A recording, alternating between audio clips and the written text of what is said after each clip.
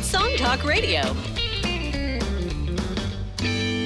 Greetings and welcome back to the show, everyone. My name is Phil Emery, and Neil is actually away jamming with his band today, so it'll just be me.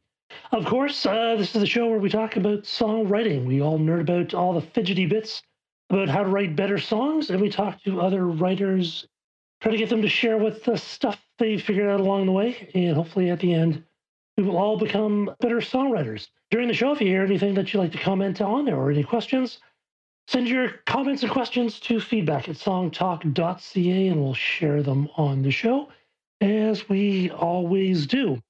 Our guest is Garrett Neiles. He is a Japanese-Canadian pop rock artist from Winnipeg, Manitoba. He picked up the guitar as a way to connect with people and has taken an interesting approach to his latest release. Thanks for being on the show, Garrett.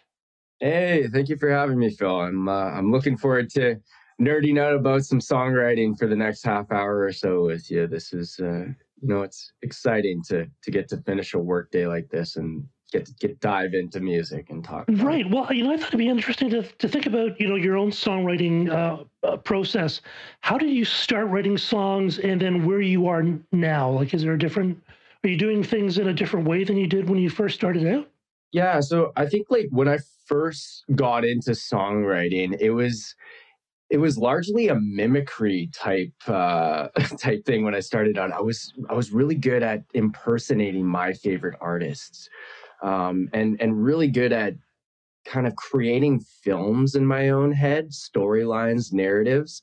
And I got into songwriting largely through that. There was no formal process or introduction into songwriting theory or, really music theory for that matter, but just kind of really impersonating my favorite acts, Steven Tyler, Rob Thomas, a lot of those kind of clean rock acts was how I dove into songwriting. Now, well, how's your approach changed? Because you've been doing it for a while now and you've had a fair amount of success. Are you approaching it in kind of a different way? Yeah, well, I mean, as I kind of progressed through my songwriting, it started out like a lot of, I think, young songwriters maybe do. Maybe I speak for myself, but it was largely emotion fueled, drinking fueled, and just kind of, It does kind of work. yeah, exactly. It was kind of a cathartic exercise for me to get my feelings onto paper and kind of make sense of the chaos that us young people go through from time to time, wave in their lives. Now I've kind of gotten to a point with my songwriting where it's and I don't want to spin this in a weird way, but it's become almost business-like to me in the best of ways. Phil, it's one of those things where you show up and it's like rehearsal. It's like going to record. There's a business element to it. You show up in the room, maybe you're keeping, like I keep a little hook book, I call it, in my phone of poignant thoughts, interesting hooks, ideas I come up with. And every twice a week, I do like these little songwriting sprints where I set a timer for an hour and I have to write a full song in an hour. And all these things generate ideas. So then when I enter the co-write, I come with something. And then the first 30 minutes we'll spend just kind of talking about what's been resonating with us, what's been interesting in our own lives, or just, shoot the shit for a little bit and get to know each other. And usually out of that, there's some sort of topic that starts to, make itself apparent. And that's usually what we try and take advantage of, is something that's really clicking with what we're talking about. And then I can, kind of look back on the week or month's worth of work that I've been doing and try and take away ideas from that to bring to the co-write. How often are you co-writing? I try and have a goal of one co-write a week. So wow, how do you arrange that? Well, I'm very lucky that I've found a great community. So I'm working with a producer, Jonathan Karkar is his name. He's out here in Toronto, as well as another gentleman named Sam Arion and Mike DeRolfi. So I've kind of got, three co-writing partners Nice.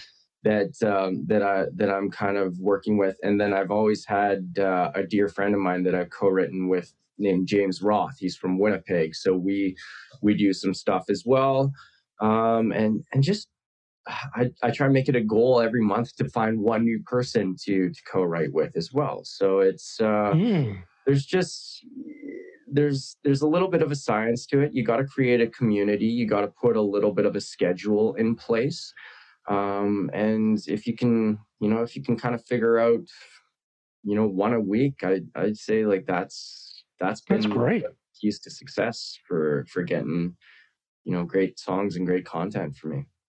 Are you a lyric first or a music first person? So I would always kind of gravitate to music and melody to start my songs. And I still do to a certain to a certain point, but I'm getting more and more into the appreciation behind word and honesty in the lyrics. It just, to me,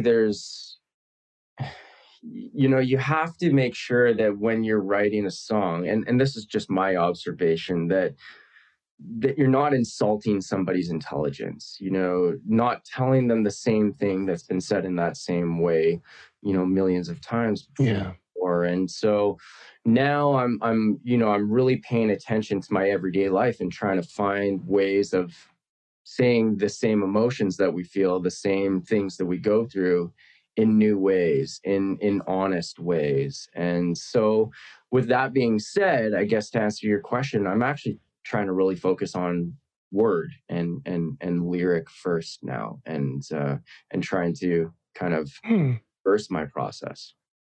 It's interesting. We had a meetup on Tuesday, and we started talking about this. The lyrics first versus melody first. Mm-hmm. And I always think one of the dangers with lyrics first is it's easy for a songwriter to focus on the words and then forget about the melody because they're so wrapped up in the words.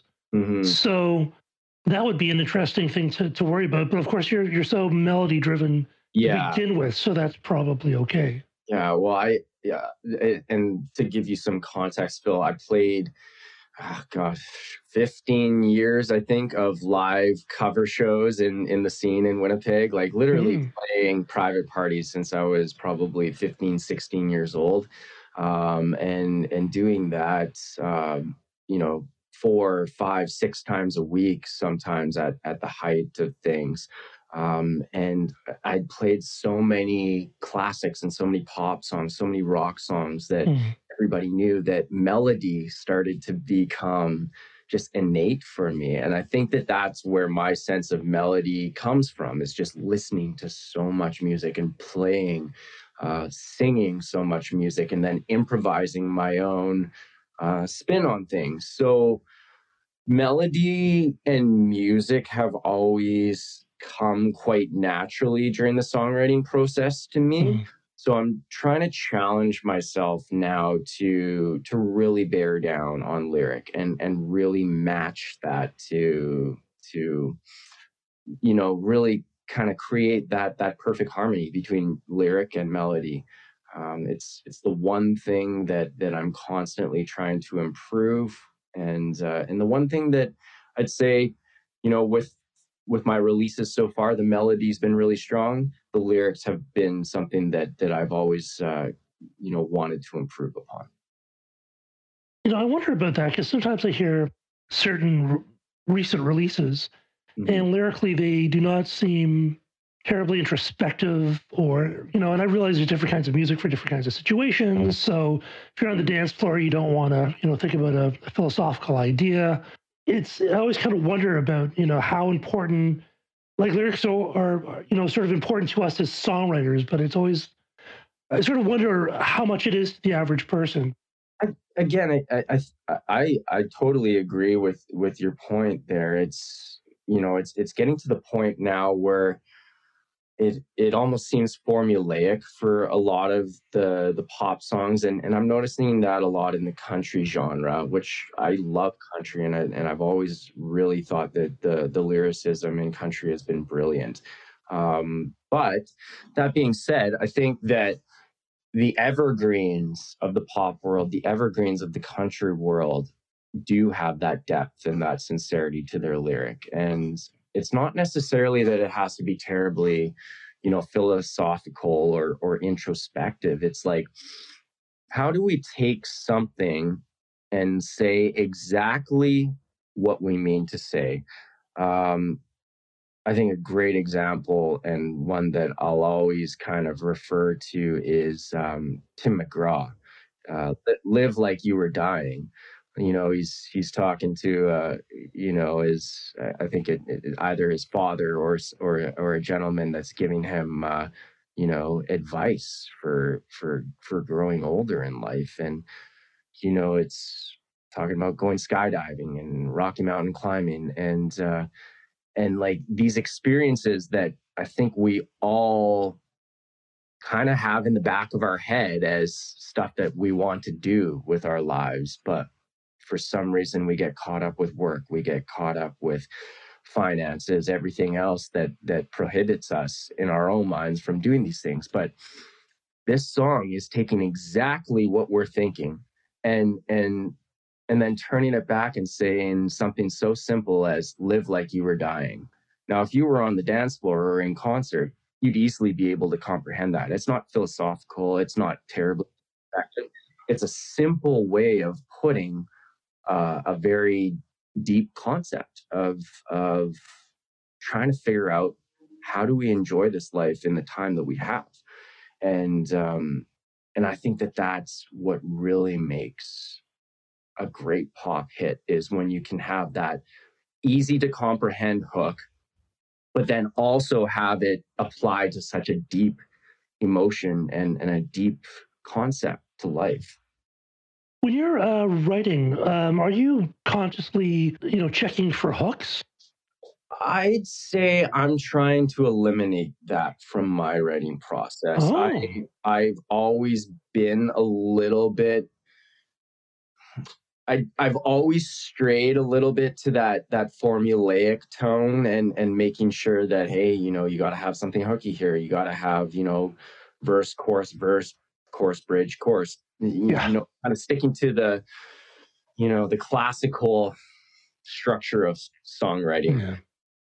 I think that the more you're able to be unconscious and simply serve what's best for the song, the better that the composition is going to be ultimately.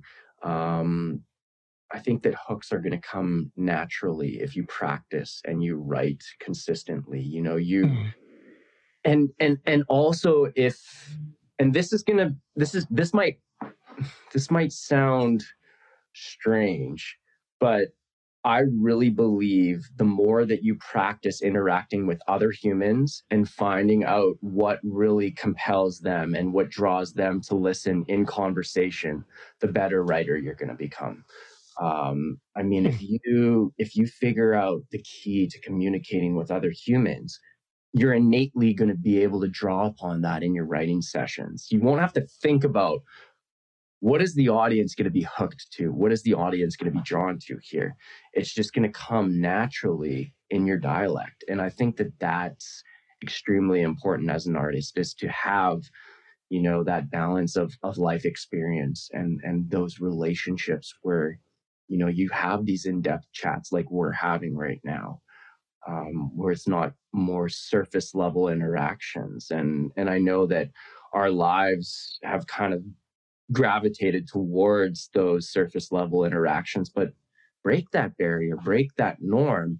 That's where you're going to get great, experience. And songwriting just literally comes from great experience and profound experience, in my opinion. A lot of writers, especially people who are not professional, but maybe professionally oriented, they will do those things about, worrying about hook. How do you work with them? Because your approach seems to be a bit more, sort of constantly getting away from that. And so many people are just, that's all they talk about. Yeah. Hooks and melody have always been something that have been natural for me. So I think, maybe when I say it, it's just something that, I'm trying to dial back a little bit because I'm trying to focus on other portions, making sure that my lyric comes across honest and is something that really kind of challenges the listener to, feel something with it. But in terms of, yeah, I think that early on in my songwriting career, definitely working with more experienced writers, the one big thing was trying to concise the message, was trying to get rid of all the filler, and finding ways to say what you need to say in less, content. So that was probably one of the bigger lessons that I learned early on, is how do we get straight to the point, set the scene, get to the point. And that in itself, can be a hook, is, not giving away too much of the story, and kind of letting your listener, imagine to themselves, and apply the story to themselves, make it theirs. That's a hook, in my opinion. You're always going to have the ear candy melodies and whatnot, and you don't really have to rewrite the book on melody. There's certain things that work if you have an ounce of music theory, knowledge, or even key signatures and whatnot. You're going to know what works. It's going to be phonetically and auditorily pleasing to the ear. But I think that finding a way to condense things into, more shorter, um, capturing parts is really the key. Have you played around with sort of narrative stories, like telling stories from a third person kind of approach? Not as much as I probably should have, but it's a good reminder. I do love changing the perspective, but it's not easy, especially I think as a younger writer, we tend to go introspective with our writing. And one of the biggest lessons actually that I learned, not more than a month ago, I was writing with a really, really great seasoned songwriter. And he was saying that, one of the biggest changes that he's made to his writing is writing the song for that person that you're writing to, or writing it for who your listener is to be, not for yourself. It can change so much. You write a song about, I don't know, bringing your partner home to meet your parents. Well, write that song for all the moms and fathers out there that are like dreaming about the day that their daughter or son or whatever brings home their partner. But also write it for your partner that's dreaming about you bringing them home to mom and dad. But then also make it about, yourself and the emotions that you'll feel. So the minute you start getting outside of writing songs directly for yourself, but also encompassing everybody else that's involved in that story and making it for them, is the minute that you just open up the depth of your song. And it just, number one, it's going to hit that much wider of a target audience. It's going to be that much more universal. And there's just going to be something, non-linear about it, which is really nice to a song. It's gonna have a lot of angles, which is great. Have you thought about writing for other people? I do a ton of writing for other artists, which is one of my favorite things to do. I honestly enjoy it more than writing for myself, I'll be frank. It just allows me to eliminate the filter or the fear of judgment. Yeah. Like, you know what I mean? I would never say that. You always kind of have that guard up when you're writing, and you're like, oh crap, can I really say that, or do I want to give that away? And I think it definitely inhibits a lot of writers, including myself. And I love writing for other artists because I don't have to stick to a certain persona or a genre that I've created. I get to hear their story. And one of the cool things is kind of picking up how they would say things. Like, look at how they dress, look at how they do their hair, look at how they talk, what kind of, what kind of aura do they give off? And then trying to take that information and then translate that into how would they say this, and then using that for the writing. It's interesting. So let's talk about 27. So is the approach is kind of different, I think, than... Yeah. So in terms of the approach for this one, I mean, it's the whole EP is definitely autobiographical from kind of the viewpoint of getting past a lot of these inner turmoils or things that I went through in my own life. But it's kind of sitting from an omniscient standpoint, now where things are, where I'm quite content with where things are at in life. So it's a little bit reflective. It's written about the times that I was actually going through a lot of these things, but I like the one thing that I like about the writing is that it gives the listener a way out. It's not just complete venting and trying to make them my therapist essentially, but it's there is a little bit of lesson to be learned in a lot of the songs, like life is in general. And so it was an interesting one to craft.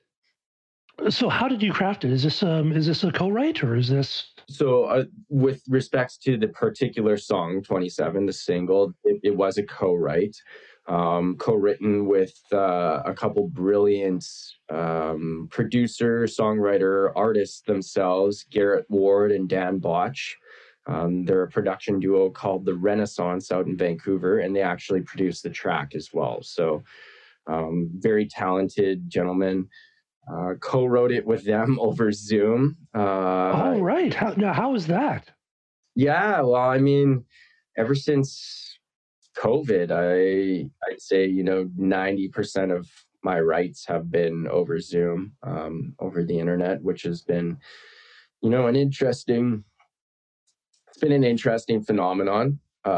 Definitely would say that I prefer the in-person, right? But this just gives access to a lot more other writers that you wouldn't necessarily have access to.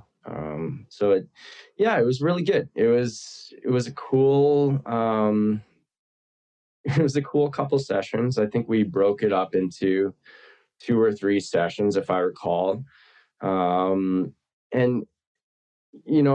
it felt like a celebration, to be honest. The song, it was kind of the bow on the EP.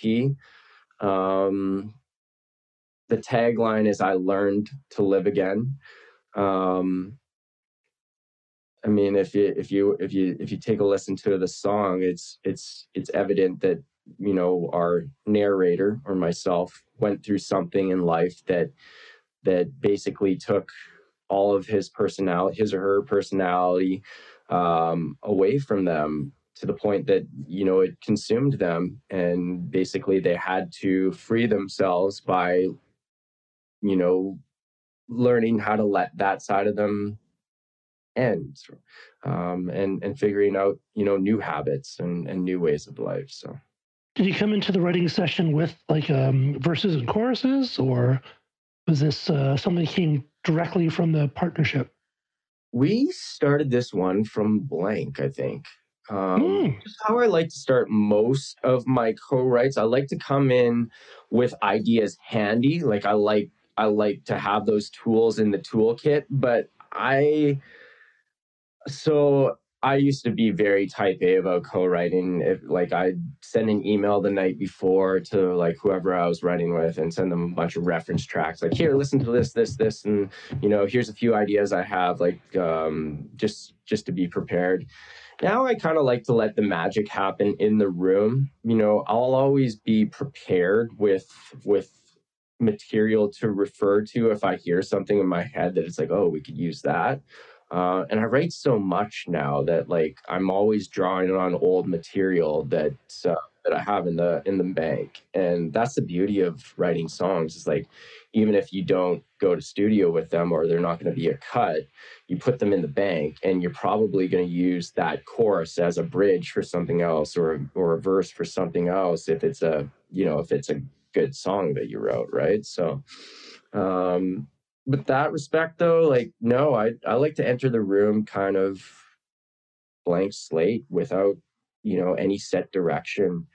um that may change from time to time, but certainly when I'm entering a co-write, or especially if I'm trying to write something for an EP or for an album, I'll have an idea in my mind if I want to do like a ballad or something up tempo 116 BPM dancey stuff. But other than that, it's pretty blank slate for me. So many different ways to approach a co-write, It's just finding out what works for you.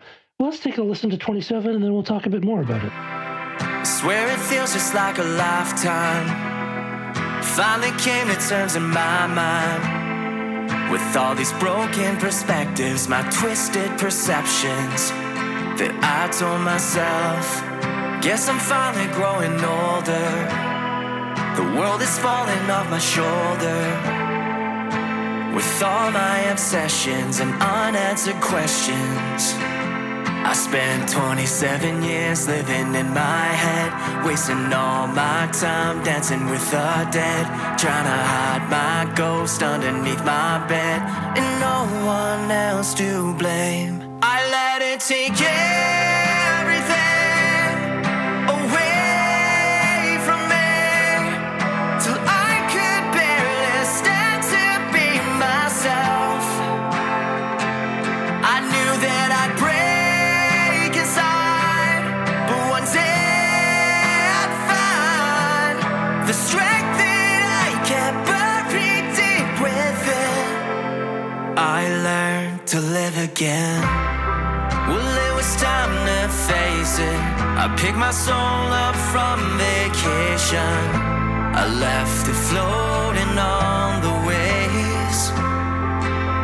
Oh, and I know that we all die someday, but we all move on to a better place. So leave your flowers at my grave. I let it take everything away from me, till I could barely stand to be myself. I knew that I'd break inside, but one day I'd find the strength that I kept buried deep within. I learned to live again.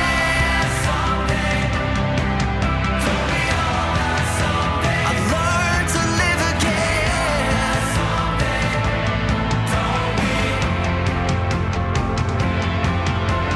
27 years living in my head, wasting all my time dancing with the dead, trying to hide my ghost underneath my bed, and no one else to blame. I let it take everything away from me, till I could barely stand to be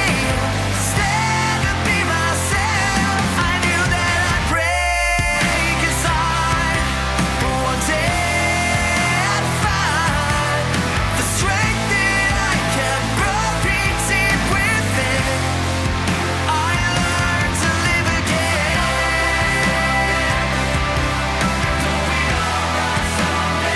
learned to live again. Whoa, I knew that I'd break inside, but one day I'd find the strength that I kept buried deep within. I learned to live again. One of my favorite points in the song is the last line of the first pre-chorus, Mm-hmm. and no one else to blame. Just the way you hit that is just cool. One thing I wanted to point out is that it was an interesting arrangement that you went into the first chorus, and I think it would be very common for most people to make the the first chorus a big chorus with drums, and and you didn't do that. And at first I thought, oh, that's kind of interesting, but it does become that big chorus at the end, which I thought was really, really cool. Setting up expectations and then sort of throwing them off. Like I like the way it kind of grows, from sort of small into something big, but it didn't sound pompous, which can happen with that approach. Well, it was supposed to emulate. It's supposed to emulate growth in life, right? And the approach that we took was the first verse, chorus, and everything is kind of like almost like a come to Jesus moment where you're realizing things and you're finally feeling the weight of the world fall off your shoulders. It's a little bit peaceful and everything's fine. And then you kind of build up into that excitement about, oh, I kind of feel like life is starting now. And certainly I think that's how I felt at the point of time where I was writing it about, where it was, it was a lot of uncertainty about leaving behind a former self and kind of figuring out who am I going to become here out of all of this. And yet there was an excitement knowing that this was a necessity to move forward. So.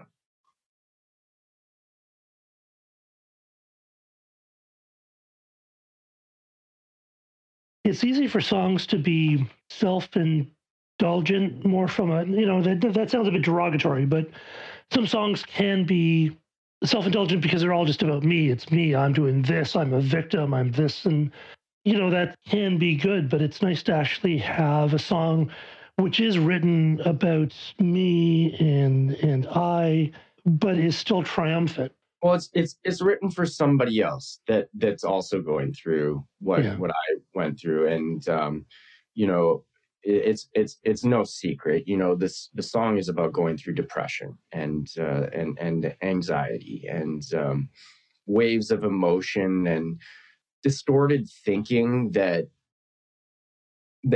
could have led to something with a less favorable outcome than where I am now. And the song wasn't written for me. The song was written about my story and the hopes that somebody else listens to it and hears that he got to the other side. So maybe I can too. And I know that when I was in the depths of what I went through, I was begging to find proof that there was another side to all this. So my hopes is that somebody hears the song and says, okay, if this guy did it, I'm going to give it a try. So a great tune and wonderfully arranged. It's a larger idea, and that is one thing you started thinking about as you get older.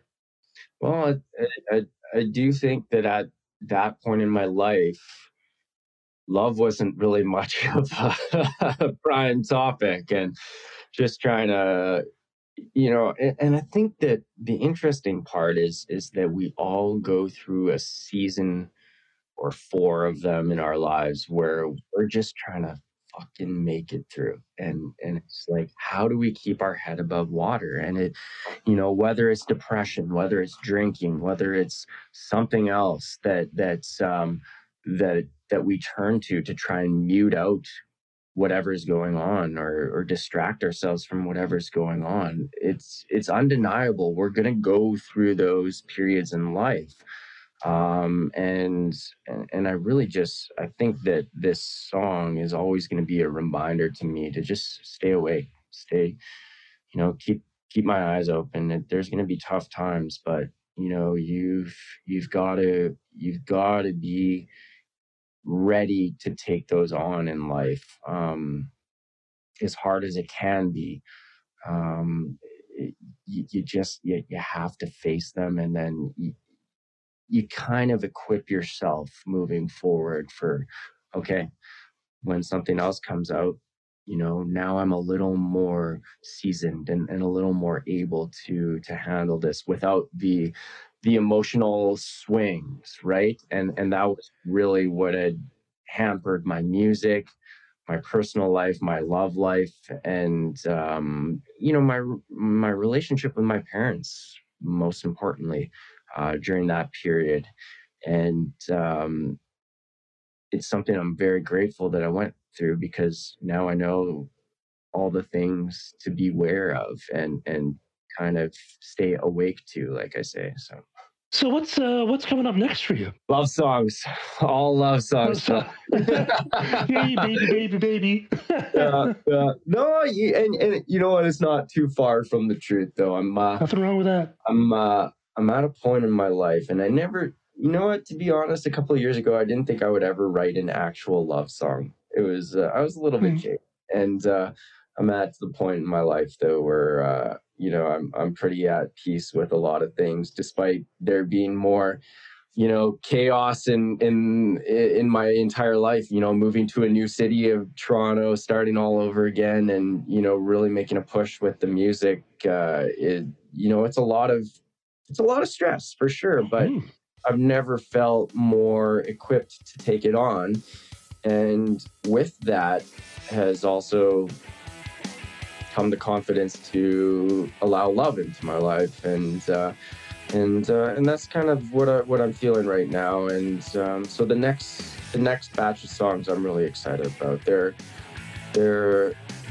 a pretty joyous, a really joyous, honest collection, and I don't think that I've ever really incorporated a lot of joy into my songs. It's always been a lot of vulnerability.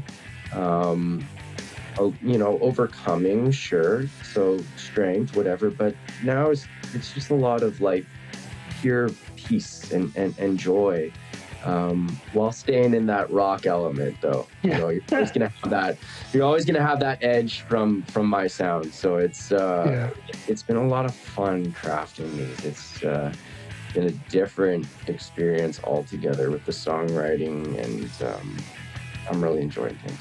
Well, I hear the band, so that means that we're out of time here on Song Talk Radio. We'd like to thank our guest, Garrett Neiles.